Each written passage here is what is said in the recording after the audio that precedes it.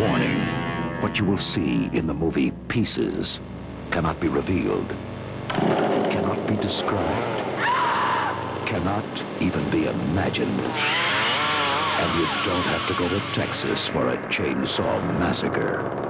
Pieces, it's exactly what you think it is. Pieces. Absolutely no one under 17 will be admitted. Dan's Driving Double Feature presents Pieces and Pieces 20, a minute-by-minute-ish podcast covering J.P. Simon's Pieces from the early 80s, great slasher film, great times. We are in the home stretch.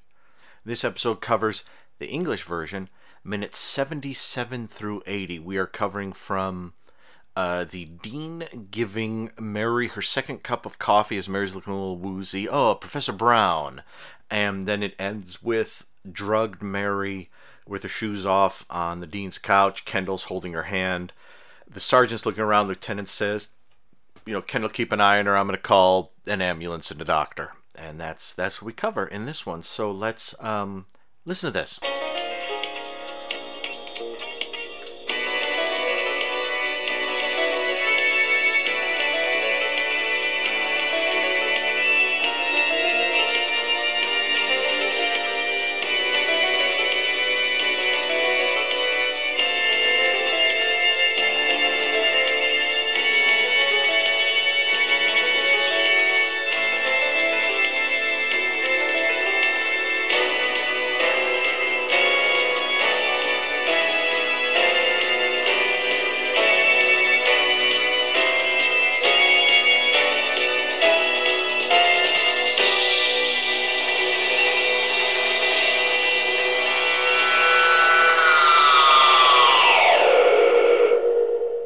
This one probably won't go on too long. This is an intercutter, these next 4 minutes.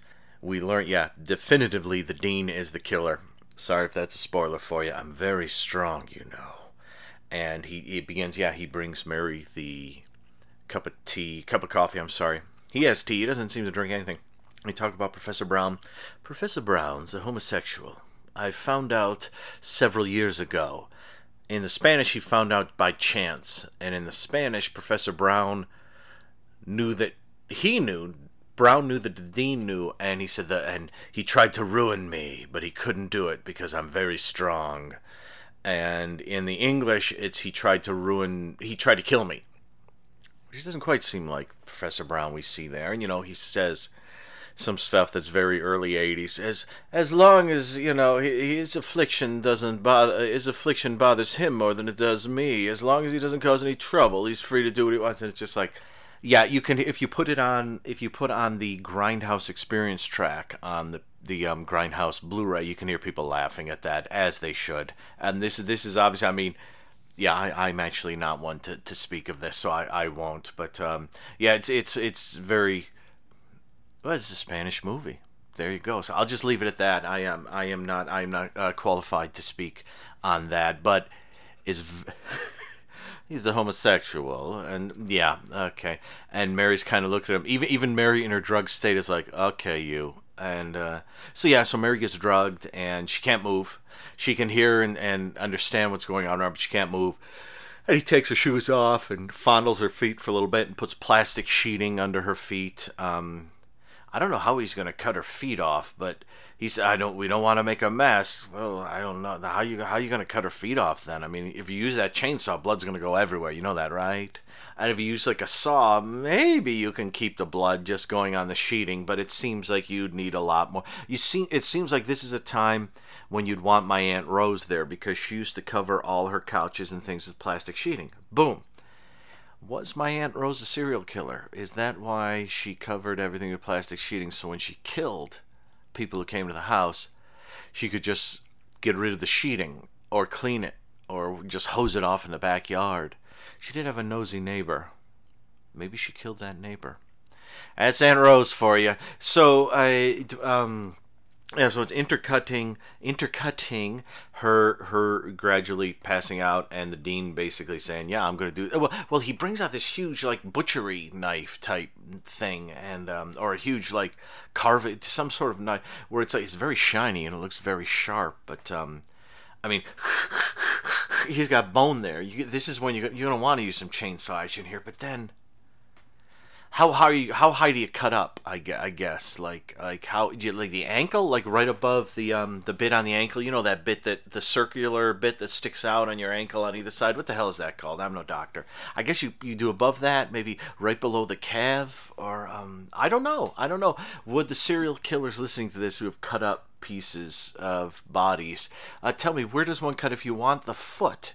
Where does one? I mean, surely you don't cut right when like the foot begins. That seems like you're cutting that too fine. You know, if something goes wrong and you wander into the foot, you ruin the foot.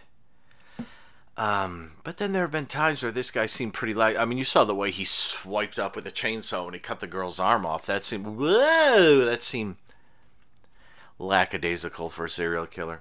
So we're intercutting that with the first scene is the lieutenant getting something on the telex, which is it was telex in the Spanish version, but not the English version, and it's basically, oh, it looks like they know who the killer is, and it all seems a little casual for, oh, they found out who the killer is, and I guess they go to the dean, and they're all going to the dean, and he's rushing over the dean. He doesn't. It's not mentioned that the sergeant contacts the lieutenant, which is what he said he was going to do. But he also, in the Spanish version, he says he's putting it on the telex. So that's how the lieutenant gets there. And so we intercut the dean doing his crazy stuff with the sergeant and Kendall arriving. Then lieutenant arrives with 2 cops, and he sends 2 cops around the back. I don't know what kind of building this is, and I don't know if sending them around the back or behind actually, maybe that's a Professor Brown, send them around the behind. I'm kidding, of course. No, but he says send them around the back.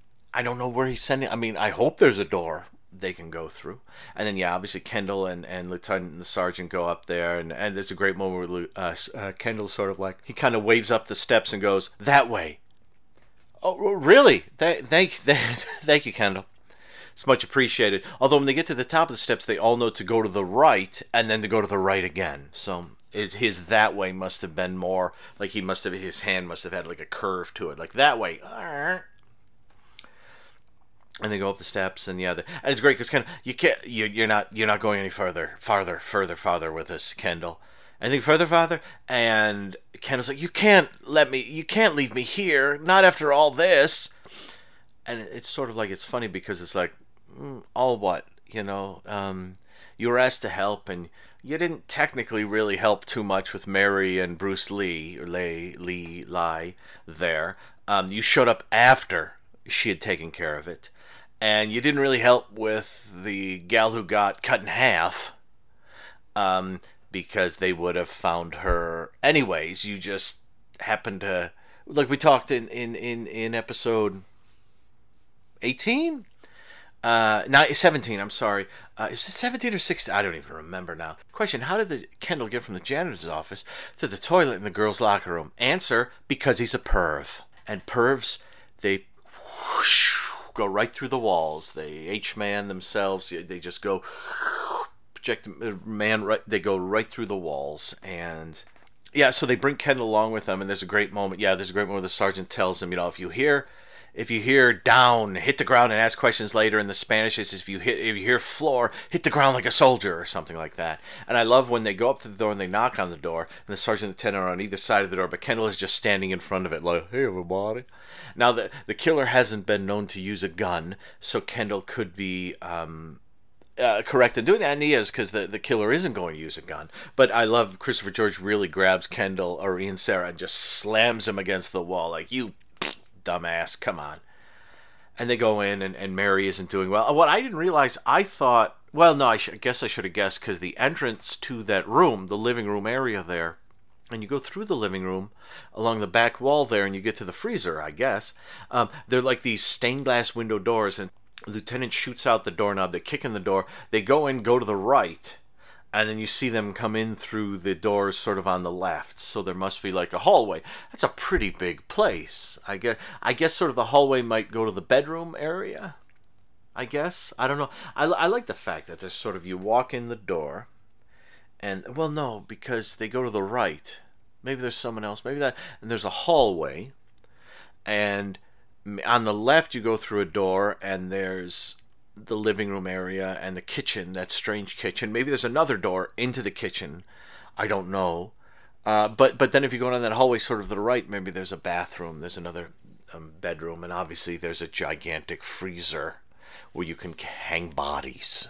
So, yeah, they go and they see Mary. Mary's not well, and Ken kind of grabs her hand like, oh, Mary, what's going on? Are you all right? And the sergeant's looking around, and we see, like, curtains kind of moving slightly. So you think, oh, the dean is probably hiding there. I'm surprised there isn't a shot of, like, the dean's shoes sticking out from underneath the curtain. Is there and I missed it? I don't know, but the sergeant's looking around and not finding the dean.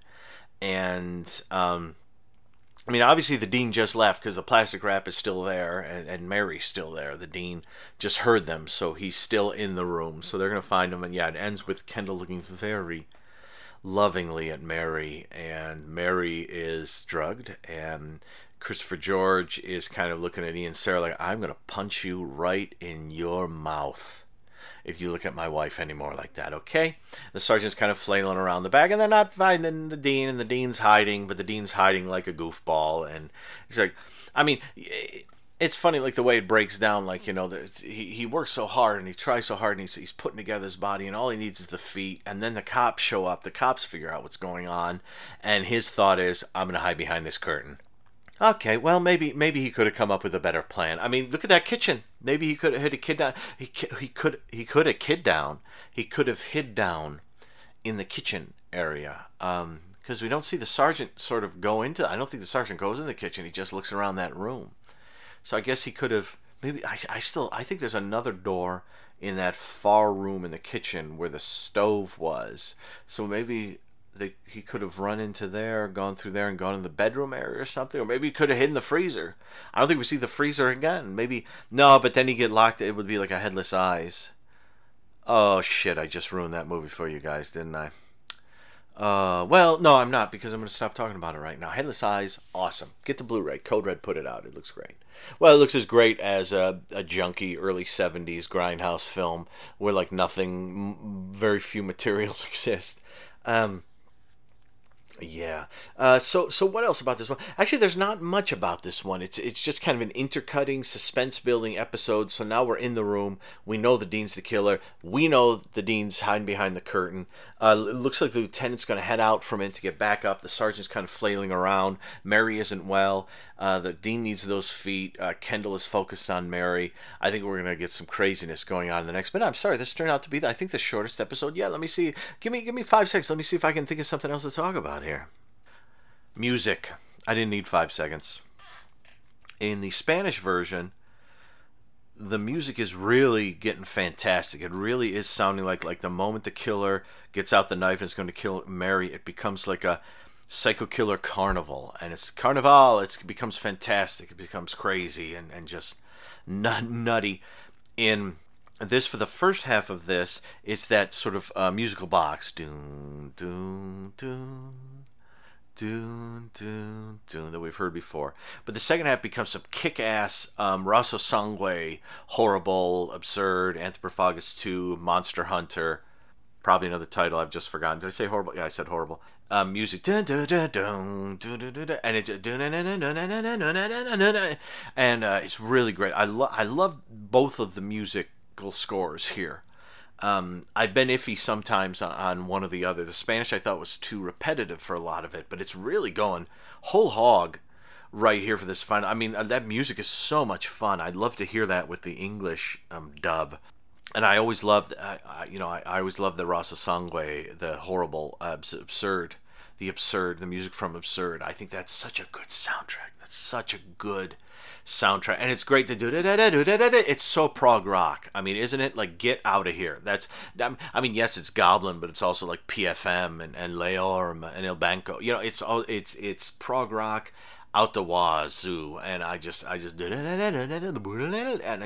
love it. It's so much fun to hear. And it's funny, at the end of the day, when I was listening to the carnival music during this scene, I thought, it's not fully appropriate, but it's fun. And then when I was hearing the Raso Sangue music, I was thinking of Raso Sangue. I was thinking, well, that's not appropriate either, too, but it's fun. And so you sort of think, hell, why don't I just put on Dark Side of the Moon and play it and see if it syncs up, you know, with this. You know, it's just like, you realize at that moment, like, you could put any music right here, and it might work. I don't know. You could put other parts of the library soundtrack. You could put other parts of the. Well, I think that the carnival, sort of building carnival, the music of the Spanish version is. I call it carnival. That's probably the incorrect word. You'll hear it and you go, Dan, you got it wrong. But that's sort of the feeling I got when I was listening to it. I just got such a kick out of hearing it. I never heard it before, so it's tricky because, and then I'll wrap this up. I did find something to talk about. Thank you so much. Yeah, so watching Pieces right here, jumping between the two, I can't decide which I like better, music-wise and such. You know, the discussion of Professor Brown, I'm not thrilled on with either one, but I do understand this was the early 80s, a Spanish film made in the early 80s. But the rest of it, I can't decide which I prefer. And I guess that's part of the fun thing. I don't have to decide. I have them both right here. And I have the version with the CD soundtrack, which is incredible, and the version with the nude puzzle. And I'm going to stop right now and put together that nude puzzle. Thank you so much, everyone, for listening to episode 20. We don't have much left. We have 6 minutes left. So will it be 6 episodes? Will it be 2 episodes? Will it be 1 episode? Will it be 3 episodes?